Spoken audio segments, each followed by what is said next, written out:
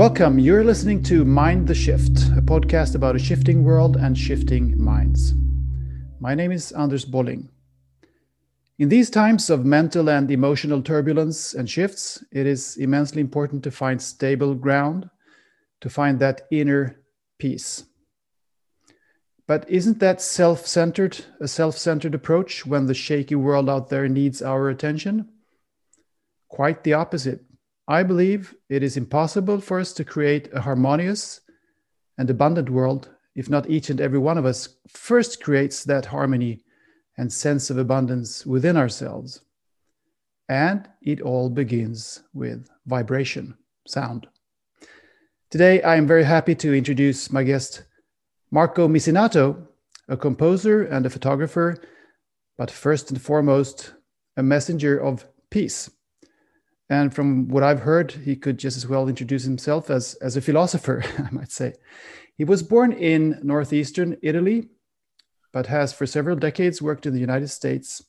In his own words, he is an artist and a creative communicator who uses the power of his heart to create music, words, and photography, to deliver supportive messages to people, to inspire others to dare into the voice of their heart and overcome their fears of limited beliefs and consequences, and most importantly, to produce creative experiences that support and facilitate the release of blocked emotions within ourselves and trigger the process of remembering who we truly are. Welcome to the show, Marco. Thank you, Anders. It's really a privilege for me to be with you today and with your lovely crowd. Thank you. I understand you have your base in the United States, I think Los Angeles, but right now you're in Rome. Why is that? Why are you in Rome? Well, my journey in America felt completed a few years ago. And although I still go back and forward because I have a lot of things going on in America, I'm coming back to the Mediterranean. I've been away from Italy, from Europe for a very long time. And so my heart was starting to say, it's time to go back now because your people, meaning the Italian and the Mediterranean people, seems to be a perfect playground for you to share what is it that you have been gaining after all these years. And so yeah.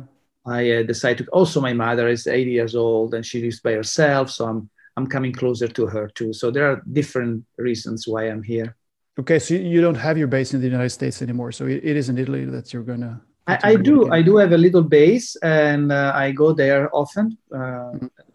Recently I was there because I was mixing a new album and finishing to write this book that I just completed.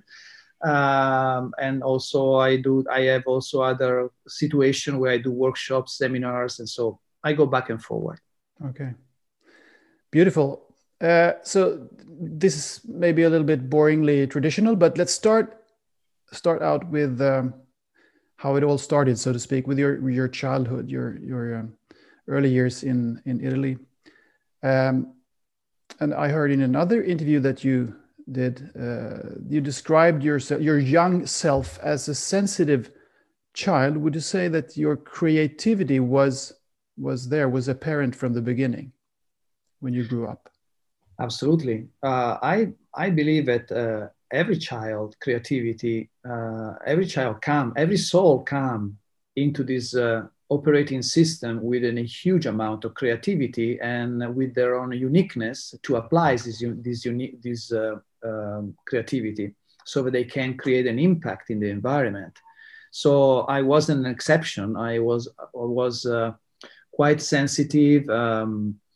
I had a strong predisposition towards sounds and music, and it was my call, my going towards the music was, and it is still now, the way to communicate, to share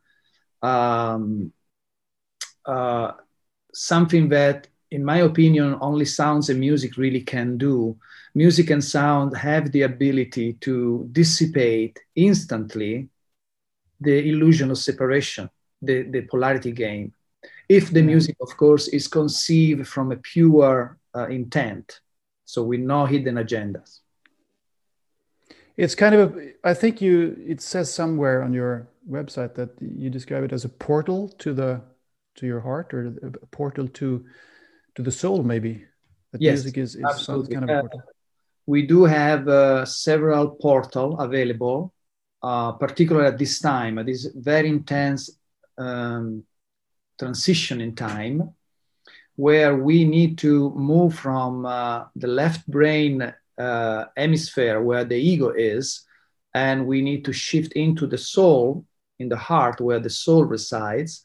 And so in order to be able to accomplish that, we have also some portals, and music is one of them for sure. Okay, so but you started, you were creative already as a young kid, and you wanted to create music, and you created music.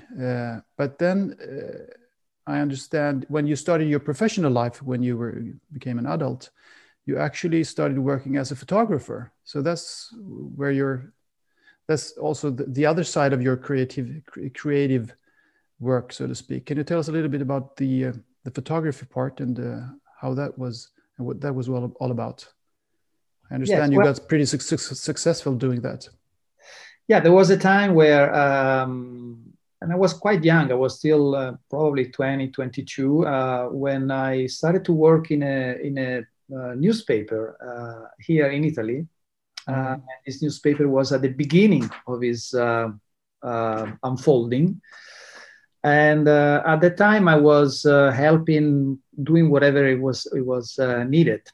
But this newspaper, at a certain point, started to upgrade itself, and it became a little bit more complex in its editorial graphics. And so there was a need for a photographer all of a sudden. And that excited me, of course. And I said, I'm going to take some picture. And so at that time, I bought a very old Nicormat, which is today the equivalent of a Nikon. Mm-hmm. And I started to take pictures. And then the newspaper started to become a magazine. It became a magazine. And then it became a bigger than magazine. And then when we went from black and white to color, and then became 2 magazines, and then 3 magazines, and then we get to Milan, and we started to become quite an important magazine. And so I was the exclusive photographer. And so as the magazine grew, I grew too as a photographer. Mm-hmm. And of course, at that time, I was doing music, but I was using the photography to collect some money in order to be able to continue to produce my music in studios. And so that was the way how I actually arrived to America, because the magazine sent me to America in New York and San Francisco. That was like a few years later, to take some pictures of different situations that were very much relevant to the American scenario. And so that was the first time I arrived in America. And when I arrived in America, I felt a sense of spaciousness and freedom that I could not find in Italy. Italy is a fantastic, wonderful little country, but at that time, for a young, very creative artist, it felt very limiting. More constrained? You mean the mental situation was a little bit more constrained, perhaps, and the culture was more pressing on you, or what was the feeling? Well, the whole environment since I came into this planet was very compressed and very polarized. Italy at that time musically had very little to offer. You could only use a specific formula, which is a melodic song. And at that time, it was the late 70s or early 80s. The artist only had a chance to participate to a festival, which is Sanremo Festival, which is a very famous festival where you can sing the typical Italian song. Nothing wrong, that's beautiful, but my music wasn't about that. And so it would have been very hard for me to continue to explore my musicality within the Italian world of music. And so when in America, I felt like oh, now I can expand. I can, you know. So you felt it was more open and welcoming to your kind of abilities and creativity. Yeah, it was just a natural next step. It wasn't a coincidence that I was sent to America to take some picture because I had to make contact. It was probably by sole contract that at a certain point I was to be in America. There are no coincidences, you know. No. So no, there are no coincidences, but and we are the creator, but some part of the creativity is also established in terms of purpose from the soul before it choose to incarnate into the planet. Yeah. Okay, so you were there and you became a successful photographer, but still creating music. And then I understand that you got some offers, lucrative offers, big offers from maybe other newspapers or magazines or so, but you turned them down. And to some people that sounds probably a bit crazy, but I heard you describe that as something that you just felt you needed to do because taking those offers wasn't really you. Can you tell us a little bit more about that? Well, yes, both photography and music, both the photography industry and the music industry were heading a direction that wasn't in resonance with. And so, yeah, in my life, I did turn down many opportunities in the mundane world because I sensed that my energy was needed. If I wanted to be really in integrity with my soul, I would have to establish a certain level of parameters that the industries didn't really welcome because both the industry are all about monetization. So when it's not about music, it's about money. It's not about photography, it's about money. And so nothing wrong with money. It's just that it wasn't really the reason why, the purpose I came here. My purpose was more to create something for support, more than accumulation of fame, accumulation of money, accumulation of power. I never been really felt fascinated by the aspect of this experience here on Earth. Like fame, for instance, to be famous or to be yes. Lifted up by society. That's nothing that you really have longed for. No, because the fame comes with a big price. And we are going to discover that very soon as the narrative of the darkness that has been occurring for thousands of years is coming to surface. We will see how for example, the Hollywood artist, the famous Hollywood artists, what kind of price they have to pay in order to become what they became. Mm-hmm. And what are the personality structure of this individual normally have a tendency to have a narcissistic kind of tendency or egocentric kind of thirst for power, for control, and so they are perfect target for the music industry and other industries, so that they can create this sensational stars that infuse the masses, generally infuse to the masses a subliminal message of obedience, of false messages in order to continue their work of imprisonment of the matrix. Yeah. Wow. Well, we'll talk a little bit more about that later on. The matrix and what's happening in the world today and all that, of course. But let's talk a little bit about your music also. That you are creating now and you have created for a long time. I know you are talking a lot about resonance, and you can hear spiritual teachers talk a lot about this also, of course, that life at its core is resonance, as it were, sound and resonance. That sound and resonance and vibration kicks it all off, so to speak. And how does that insight affect your kind of music. I'm hoping to be able to put a little snippet of your music in this interview here, because it's really beautiful. And I've bought the album. What's the name of it? Unfolding Secrets, I think. Is that the latest one? No, that's the one before the latest one. Okay.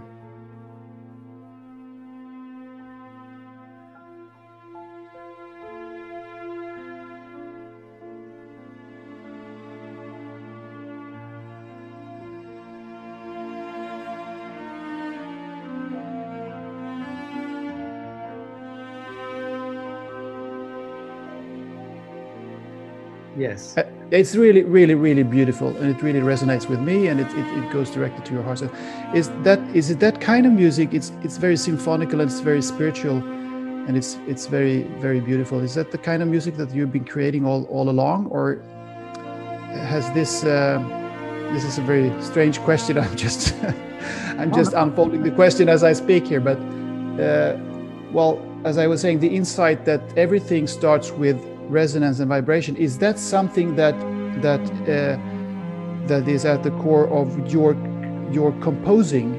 For instance, are you always composing at the frequency that you feel or you know is the best to reach into the soul of the people that are listening? Okay, so music, I mean, life is a creative process. So whether you do music or you do anything, it's always a creative process.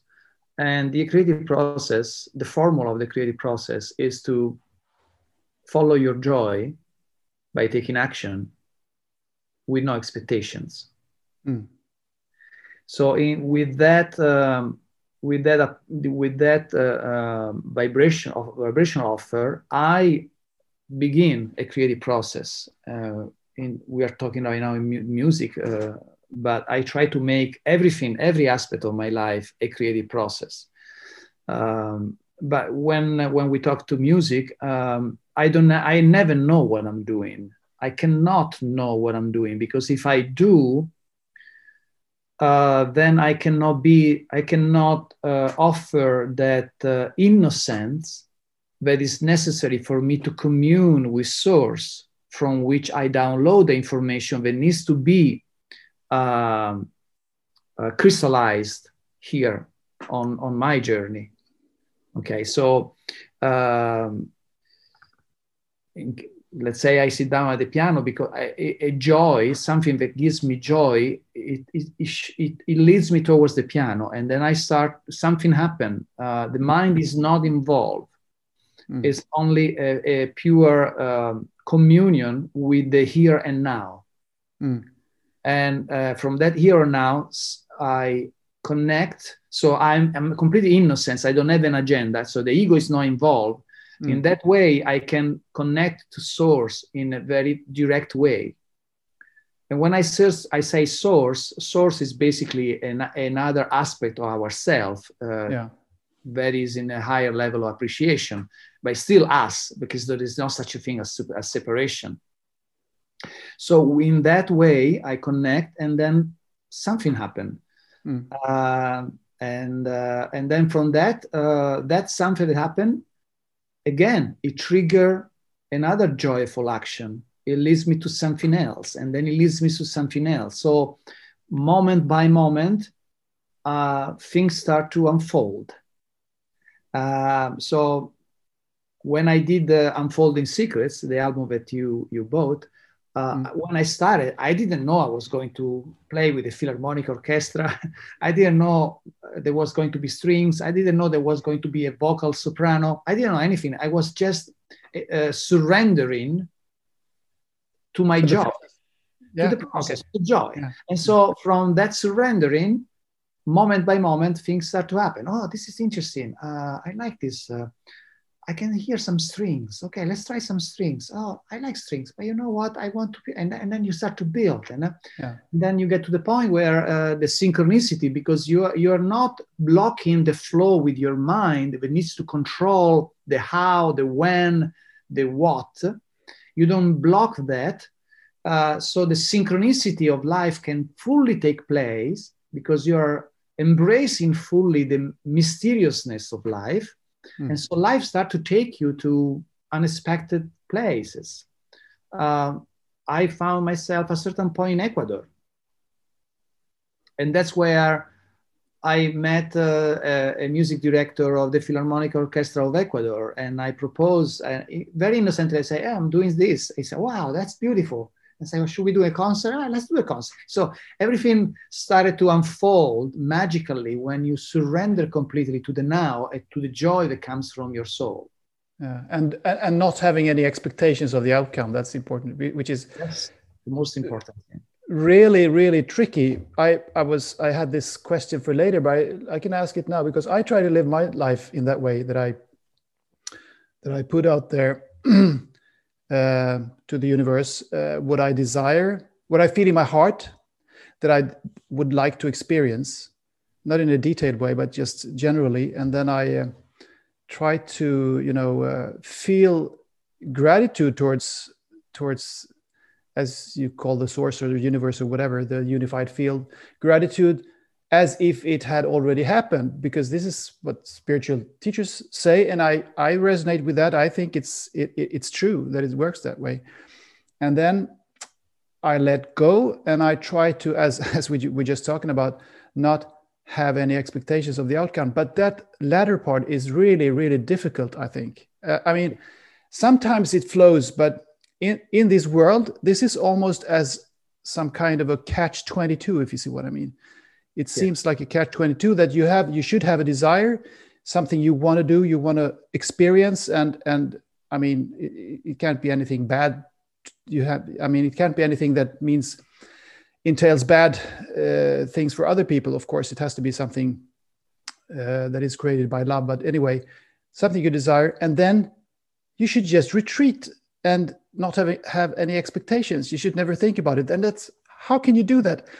So that's my question to you. How do you do this? Can you feel that you can stay in that state of ease and flow and gratitude and just back away from the expectation? Yes. The reason why we have all these expectations is because we have been programmed to believe in scarcity and survival and separation. If you remember, when we were little children, we would just play, fully immersed in the moment, But then we learned that there are certain things we need to look at reality. We need to be careful, or we need to plan, or we need to whatever. Okay. And so many of us lose that ability to just be like children, meaning just play, just be playful. But how do you go back to that? It's very much related to how much you love yourself. The more you love yourself, the more you step into a knowing that that everything is always exactly as it's supposed to be. You start to see the perfection in everything, and most importantly, you don't need anymore to be approved or to be validated by the outcome. So the more you remove your need to being understood or being validated or being approved, the more you retreat into the here and now, and the more you can appreciate joy. It's not even gratitude, it's a step further, it's a sense of appreciation. Because gratitude is still, it's a little bit in the lower frequencies, because it still seems to be very polarized. While when you feel appreciation, you step in a situation where you completely line up with the symphony orchestra of life. You're perfectly, your instrument is perfectly tuned with the orchestra of life. Appreciation is the difference between me and a Jesus. Just to give you an example, is just a different level of appreciation. Is as a higher level of appreciation than I do. And maybe I'm a little bit below you. I don't know. It doesn't matter. Doesn't matter. I know. That's the joke. So yeah, and music, you mentioned the symphony of life here. It's actually the case that music, which you work with, is very good at, most people can understand what you're talking about. If you use music as an analogy for all these spiritual things that we're talking about now, to skeptical people, most people can actually appreciate, they can understand what you're talking about, because they get immersed in music. Everybody get immersed in beautiful music and cannot really explain what it is that is happening, but there is some sense of being in the now moment, in the moment, and being appreciative if you love the music, of course. And that's I think that's a good way of explaining these things to people, to take the example of music. I was talking to a good friend just yesterday who is a bit skeptical towards these spiritual things, but he said he actually shone up when I was talking about music. He said, yes, that's very strange. Music is a very, very strange thing. I can't control my feelings and emotions when I listen to music. So it's very, very good to have that example. And I think you're familiar with the philosopher Alan Watts. Yes. Who lived some decades ago. And he said that, which I thought was so beautiful, that life isn't a journey. To say that life is a journey, well, we can talk about a journey. You do it, I do it all the time. It's a good analogy also, but it's not a journey from A to B, but it's more a symphony. Because a symphony is played, the point of a symphony isn't that it has a start and an ending point. The point of it is to just have it play and to listen to it. It's like, if you consider life that way, you never get anxious that you're getting old, for instance, or thinking that way. You can detach yourself from time a little bit. Yes, even Getting Old is a program. Yeah, that's true. We are about to get rid of very soon. We are going to resolve all these programs that we inherit since we enter this inverted matrix, where we've been inside for about 10,000 years now, and all this matrix is coming to an end. We unplug from it, and so we can see right now that everything is falling apart, and we are soon to be going back to the original operating system of what it means to be human being. And in that original operating system, there is no such a thing as aging. There is no such a thing as a disease. There is no such a thing as scarcity of or survival, anything like that. This was part of just an experience that we give consent to, and it was an amazing experience, because now we can, as we get closer to graduation time, we are going to be really the master of separation, master of low frequency fragmentations. And so we will have a lot to share and a lot to teach with many other civilizations that didn't have the opportunity to, and maybe not even the courage to embark in such a harsh operating system as the one we have been in the last 10,000 years. So let's delve a little bit deeper into that, because I was actually going to ask you about these things now. Many people are scared about the messiness that's going on out there in the world right now, the events unfolding. And as you said just now, you have the view that, and others have too, that humankind will soon come back to a state, the true state of being that we were some time ago. You talk about 10,000 years back. I mean, there are others talking about other time spans, but somewhere around there. And that we, for some reason, somehow agreed to have that state of being altered. Can you elaborate a little bit on that? Are you referring to what some people are talking about, beings from other parts of the universe coming to Earth, manipulating humans that were on this planet at the time, and then creating in a way a different species? Yeah, what is important, whatever narrative we decide to embrace, I think the most important thing is to remove the victim story from the narrative, because there is no such a thing as victim. we are the creator of this of our reality. So yes, there is at certain point in our journey as human being, we have been proposed by other alien forces to alterate our experience in order to make it more intense. It's like if you play tennis and you play very well tennis, and at a certain point somebody come and say, hey, you're playing so good, how about we make the game a little bit more difficult or a lot more difficult? Yeah. And you say, yes, that's exciting, let's do that, because I want to become even better tennis player, right?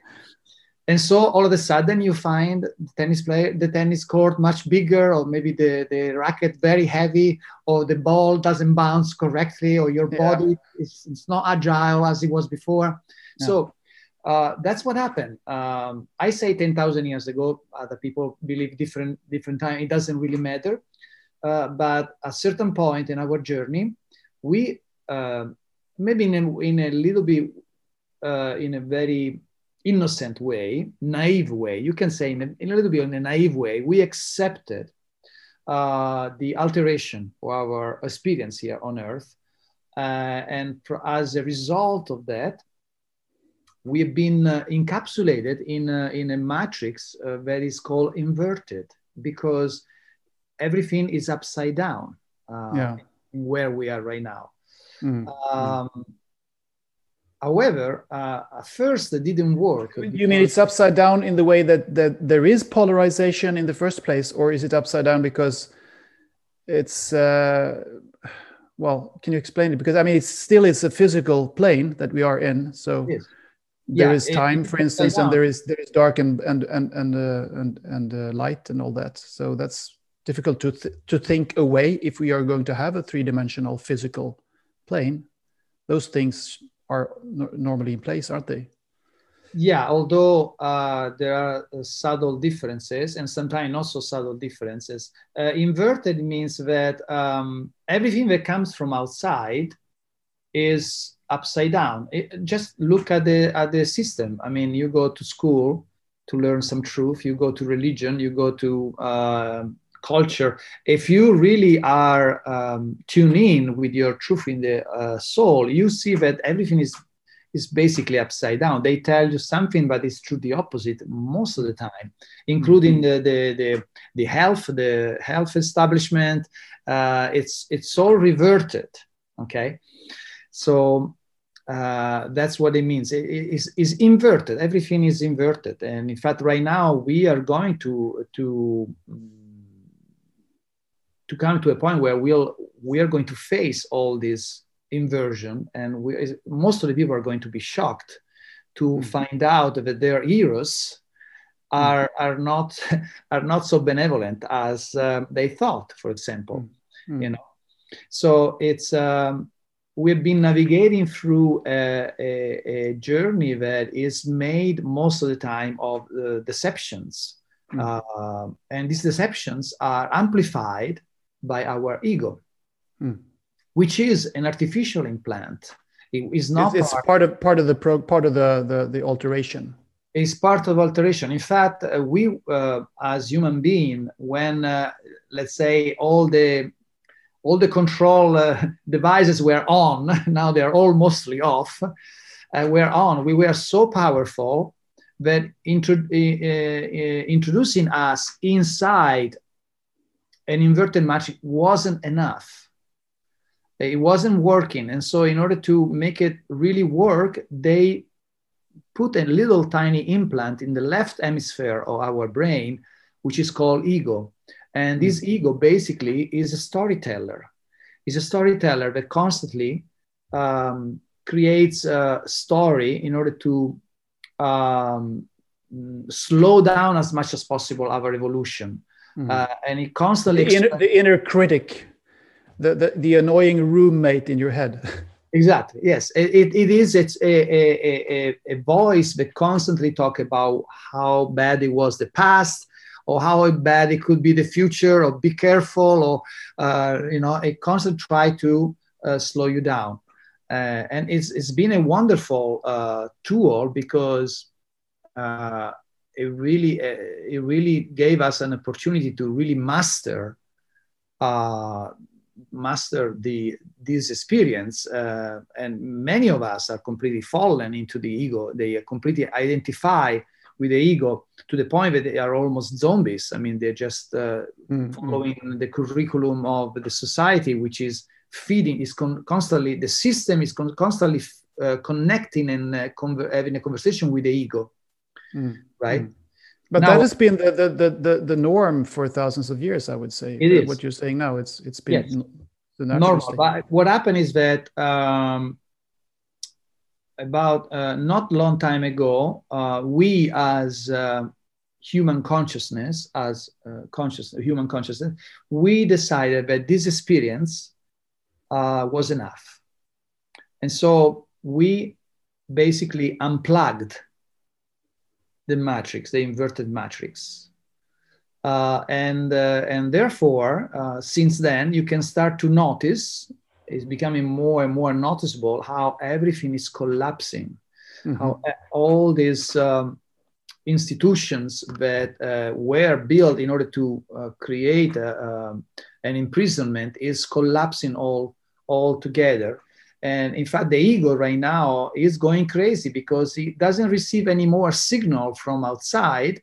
And so the only way for the ego to find nutrition at this point is to engage with another ego. That's the only way he can copy with, Otherwise, while before there was a lot of information constantly nurturing the ego, feeding the ego, now they are slowly diminishing. Yeah. Are you talking about time frames here, or because I in my view, time is very malleable and it doesn't really exist. Well, it exists as a tool here on Earth, but would you say that we are within a few years, as we perceive years, this is going to happen, and we are going to see big shifts within 2, 3, 4, 5 years, or would you like to talk about time frames at all in this context? Yeah, it's a little bit tricky because time, like you said, is malleable, and there is also a time that works at the individual level and the time that works at the collective level.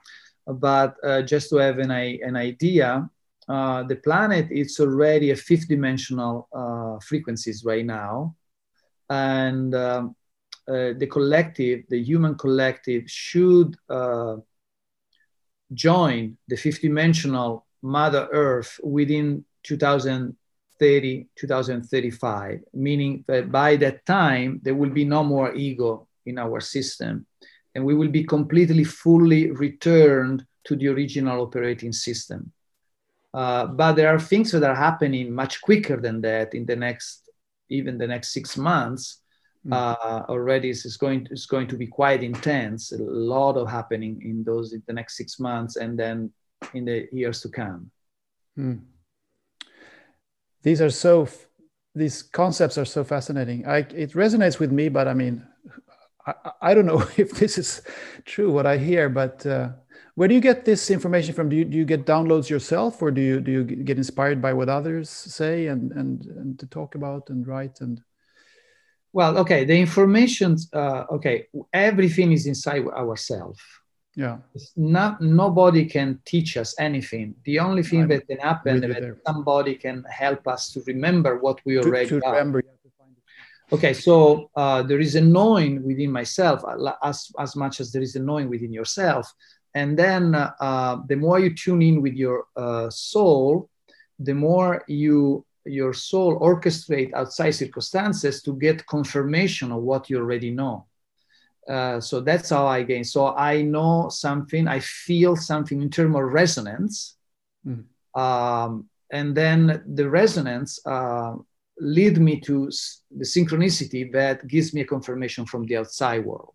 And so I might have a dream that give me some confirmation, or I might meet someone or some teaching on some situation, some experiences that give me the confirmation of what I already feel, but maybe I could not express in terms of words, but I already was in my cellular structure present, and now I am able to crystallize it into in a conversation. Okay, so that's how it works. That's beautiful.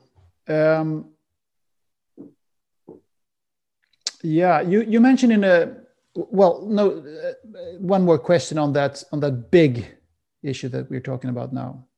It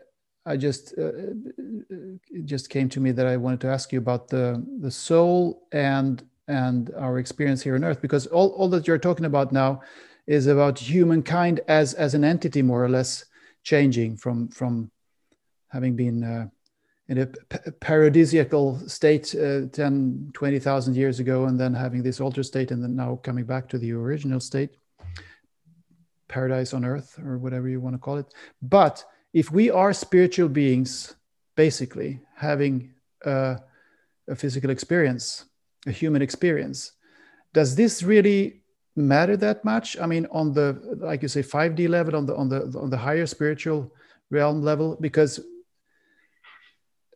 as far as I understand it, our home is not here on earth. Our home is somewhere else, and we are eternal souls, and we decide to go down here to have experiences. So it's really, I mean, if you see it on that level, from that perspective, from that higher level, does it really matter that much that we've had this altered state, this ego programming for 10,000 years? Maybe you're not saying that it's been a terrible thing. You're saying it's just been an experience. I don't know. What's your take on it? It's been a wonderful experience. Okay, from my perspective, this is how it works. The soul, from his ethereal, spaceless, timeless, formless environment, look through the horizon of the infinite amount of different possibilities for his next adventure. And he searched for the hologram or operating system, whatever you want to call it, that the most resonate for him, for what he needs to, where he needs to go first, next. Okay, because the soul has basically two purposes. One is continue his evolution in order to go back home. And the second one is to support life. These are the only two relevant situations for the soul. And so based on wherever he is at, he scanned through the infinite possibilities. And in our case, get curious about this little tiny blue-green planet that is pulsating. And so the curiosity, he goes to look at the curriculum, and he gets fascinated by what kind of challenges and what kind of incredible offering and potentiality has this little blue planet. And as he keep looking, observing the situation, he gets excited, and then the excitement, of course, I'm using human words. Yes, of course. It's difficult to explain in different ways. Yeah, the excitement become a yes. And right in the moment where he feels yes, he finds himself at the verge of this vacuum where he let himself fall. And as he falls into this tunnel, he starts to, by contrast, he starts to forget who he is, and he starts to condense himself in form, in shapes. He starts to feel contained into a body, and until he basically lands in the fetus of the mother that he has chosen at the moment of, because he chose the scenario, you know. Yeah. Some people choose to be woman or man, or in specific geographic location. Some others choose very difficult situation, like having a handicap, or having an abusive family, or being very, very rich, or very, very poor, or being very beautiful, or very, very ugly. It's all, this is, operating system is an experiment in diversity. So there is an infinite amount of possibility that the soul can choose from at the moment of its incarnation. And so once he get into the fetus, that's when he start to commune with not only a physicality, so the limiting of a physicality and the limiting of space and the idea of time, but also he start to feel his first emotions. Not all the operating system available are including the idea of emotion. And generally speaking, usually the first emotion that we feel is the emotion of abandonment. Yeah. Because despite the fact that we forgot who we are, yet still we feel abandoned because we left home, we left source, we went so deep, like we went deep in the bottom of the ocean, where it's completely dark and it's very contractive. There is a lot of pressure, and so usually the first emotion that we feel is the abandonment. Well, I think everybody can acknowledge that they sometimes have felt a sense of abandonment, but they can't really explain. They can't really point to anything that tells them that they should feel abandoned, because they have their family and everything, but in their heart they feel abandoned. That's why the first track of my latest album is called The Abandonment, because every track of the album is an emotion. Yeah, many people are asking why we can't remember these things when we are born. When you talk with people about these things, that we are eternal and that we reincarnate and so on and so forth. But in my understanding, the reason why we forget is that if we were to remember everything, this wouldn't be a school. We wouldn't learn anything. So, I mean, then if you see it in that way, it's a wonderful thing. You realize that you need to learn things. You've probably heard a lot of stories like I have from people who have had near-death experiences, and they come back and they remember a lot of the experience, but many of them say things like, I know that I was being taught so many things when I was up there. I was being taught how everything works. And I remember feeling or thinking that, oh yeah, of course it's like this. How could I ever forget? But then when they are resuscitated and they come back here on Earth, they can't remember the details of that. They can just remember that I know that I was told the truth, but I can't remember when I get back here, which is really frustrating. But in a sense, it makes sense, because otherwise, as I said, this wouldn't be a school. But are you saying that in this future that you're talking about, when we are rising up to the next level, to the fifth dimension, or whatever you want to call it, that we are actually going to remember who we are all the time? So then is my follow-up question: what is Earth going to be? What kind of a school is Earth going to be then? Okay, the process of remembering, it never ends. There is always something more to remember, because if you remember everything, then you're back to source. You're back to one breath, and everything and nothing is there, and that makes sense. It doesn't exist anymore. So. And that's what makes it such exciting, this journey that we are all at, because there is always more to become, more to discover, more to unfold, more to create, right? Yeah. And the beautiful thing is that as we become fully the creator, not only we impact our own personal state of being, but we impact everything, source itself included. So as we go back to source, home, source itself also have an orgasmic experience, and it keeps vibrating, expanding like in a spiral, because we are all spirals here, right? So we never do the same circle. Every time we go to the next circle is different, because it has a different angle, right? So your question was, well, what kind of a school will Earth become when we raise our vibration? It's going to be a wonderful school. It will be simply removed the idea of fear, the idea of separation as harsh as it is right now. So we will go back to the creative process as it was originally, as it can be right now too, but it's much more difficult because we have so much programming, so much fear, so much separation. Once this separation and programming is being removed, now we are still navigating and still discovering, but using joy, using enthusiasm, excitement, using not such a polarized situation. It's much less polarized.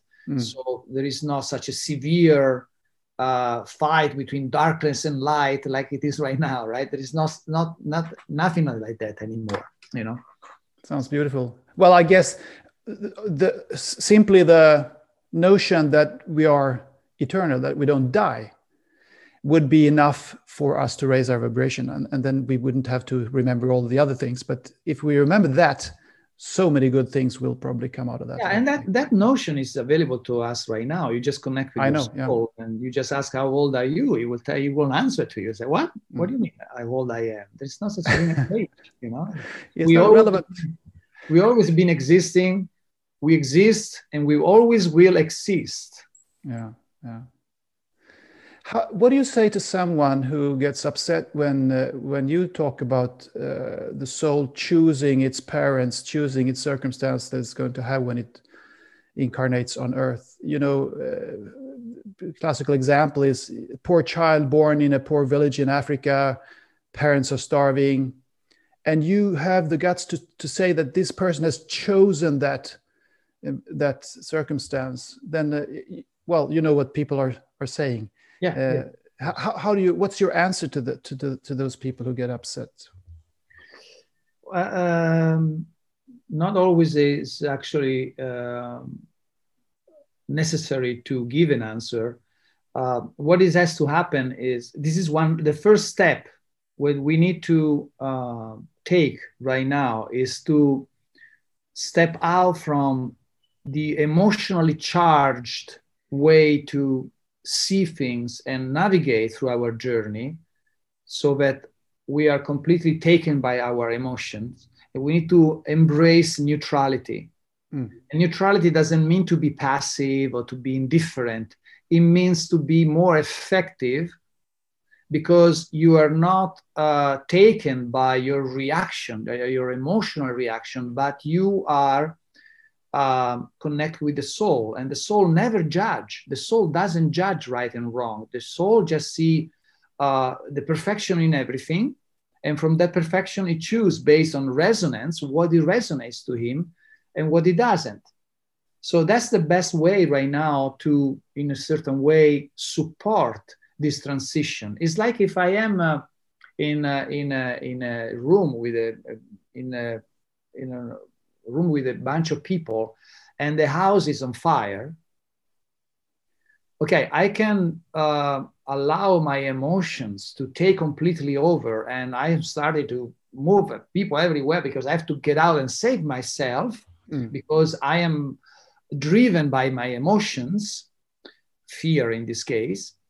Or I can center myself and stay in neutral. And from that neutrality, I can see much, much more clearly the situation. And I actually can provide support for a lot of people because I can think clearly, I can feel clearly, I am connected. And so I'm perfectly guided by Source itself to go through the experience. So the people that answer to the idea that the soul has chosen and they get in reaction, every time there is a reaction,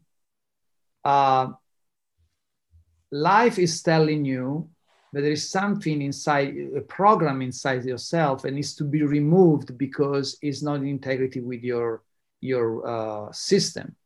So me providing a reaction to somebody by saying something, it means that I am pushing their buttons so that they can see, they create an opportunity. There is an opportunity has been created for them to see something that is not organic, that is not in line with their inner truth. And it's an ego-based situation. And so every time somebody comes to me or a situation comes to me and push my buttons, is the teacher Is teaching me, show me, is a friend, is a gift, but it's telling me, look, Marco, there is something inside you that still is driven by negative emotions, and you need to address it so that you can continue to raise your frequencies like everything else is doing. And so this situation will keep coming until we resolve within ourselves. Yeah, that's very wise, I think. Still, probably wouldn't be a bad idea to have a couple of formulated sentences to say to these people, because many people who get upset when they hear this concept, they're not, I mean, they mean well, because they think about these poor children and who live in poverty, and people who are abused, and they think that we have to help these people. We have to do everything in our power to help. And it's unjust. It's unfair that they've been born under those circumstances. I've been born as a rich child in a happy family, and they are just poor and being abused, and it's not fair. We need to do something about it. And how can you have the guts to say that, oh, they have chosen this, and it's not a bad thing to have a thing or two to answer these Absolutely. people. We can try that. First of all, this is linear thinking. Okay. It's not holistic thinking, because when you judge a situation from that point of view, that very narrow point of view, you don't see the whole path of those souls that have chosen that. Of course. But most of the time, what happens is that a family of souls that say, I want to have an experience in having, I really, for some reason, I need to really experience a tremendous amount of restriction in my body, or whatever, so and you need to experience being a facilitator of that. Okay, so you will be the bad guy that hurt me, and I will be the little child that is hurt. Also, because by doing that, we create an energetic field that shows that doesn't work to humanity. So by doing that, we help humanity to understand better what is right from what is wrong. Okay, should we do it? Okay, action. And we just protect ourselves. From the soul point of view, it's the blink of an eye. It's not a big deal. All right. Of course, once we get into the action and we completely forget the whole thing, and we decide to see the things from the ego point of view, which is very polarized, is very dualistic, where it's constantly judge a situation from right to wrong, to bad to good, to light and dark, then of course the experience becomes very, very dramatic. The emotions come in. I'm angry. I'm upset. This is not right. It's not fair. This is all experience, wonderful experience that we are having, but they are all within this polarization. And right now, this polarization is collapsing. And so the way out is to practice more and more neutrality. Yes, this concept of neutrality is really beautiful. It may not sound that beautiful, but it is when you come to think about it, because and you've talked about this in videos I've heard, and I think so many more people today, in particular, should they really need to have this mindset of neutrality, because there are so many things happening out there, and it's, as I said in the beginning here, it's a mental and emotional messiness. If you look at the figures, how many people die in wars and things like that, it's not as bad. It's actually been worse before, but then we were more programmed to not get upset, I guess, because, well, that's a side track. But it's really a good thing to, I mean, after the election in the United States, for instance, and considering the climate change issue that makes people scared to death, and all those kinds of things really point to the fact that people need to have a neutrality, because, as you say, when you have a neutral view on things, your judgment gets a lot better. You can see it more clearly what needs to be done in the moment, and so you can do that. Otherwise, you're just blocked with blinkers. Yes. So you step into appreciation, you step into your sovereignty, because you are not victim anymore. You don't feel victim, because reaction is a form of victimhood. Somebody outside there is doing this to me. So I'm not the creator of my life. I'm not responsible. I don't have the ability to respond. And therefore, I am a victim. I'm powerless. And so we are validating a narrative that is what the system wants. They want us to have the fear and feeling powerless and feeling victim and feeling angry. That's exactly the way how we feed the matrix. Once we step in neutrality, we don't give nutrition to the matrix anymore, and the matrix collapses, because the matrix can operate only through our consents. And when you say the matrix, do you refer to people or just a structure that has been there? I'm referring to this inverted matrix that is collapsing right now, and is doing its best to keep us in the polarity game, in the dualistic game, but is now time for, is reason to be has been fulfilled. We gained already the experience that we needed, and so now it needs to be let it go. It's a little bit more like the caterpillar that become a butterfly, basically. Okay. You know, we don't need the cocoon. We don't need the cocoon anymore. But you're talking about nation states, banks, jobs, medical system, all those things, the whole, the whole works. Okay, so this has been a wonderful conversation. Maybe we should wrap it up with this reasoning that we're having right now. And I want to ask you what you would say to those many people today who are afraid, who are worried that this messiness and this turbulence out there is dangerous, and they're maybe watching the news every day, listening to the news, and are worried that the world is simply going down the drain. What would you say what would you recommend these people to do? The most important thing right now is really to connect with our soul. Because all those emotions that you just described, they are all coming from the narrative of the ego. The soul doesn't feel that. It's not a real, it's just a dream that is created by an artificial intelligence. The way out is to connect with the soul and position the soul at the driver's seat of our vehicle. And in order to do that, we need to start to remove ourselves from the narrative that is coming from the medias, from the TVs, from the environment out there, and start to look within ourselves and start to find the courage to take responsibility. And meaning, again, stopping feeling victim of the circumstances and waiting for a savior. We have this program that we are all waiting for somebody to save us. That's an interesting dream. Reality, there is nothing to be saved from, because we are the creator. We are creating everything. And so if we don't like what is we are creating, whether individually or collectively, we have to look within ourselves. In the same way as if you look at the mirror yourself and you want the image that is projected by the mirror to smile, you have to smile first.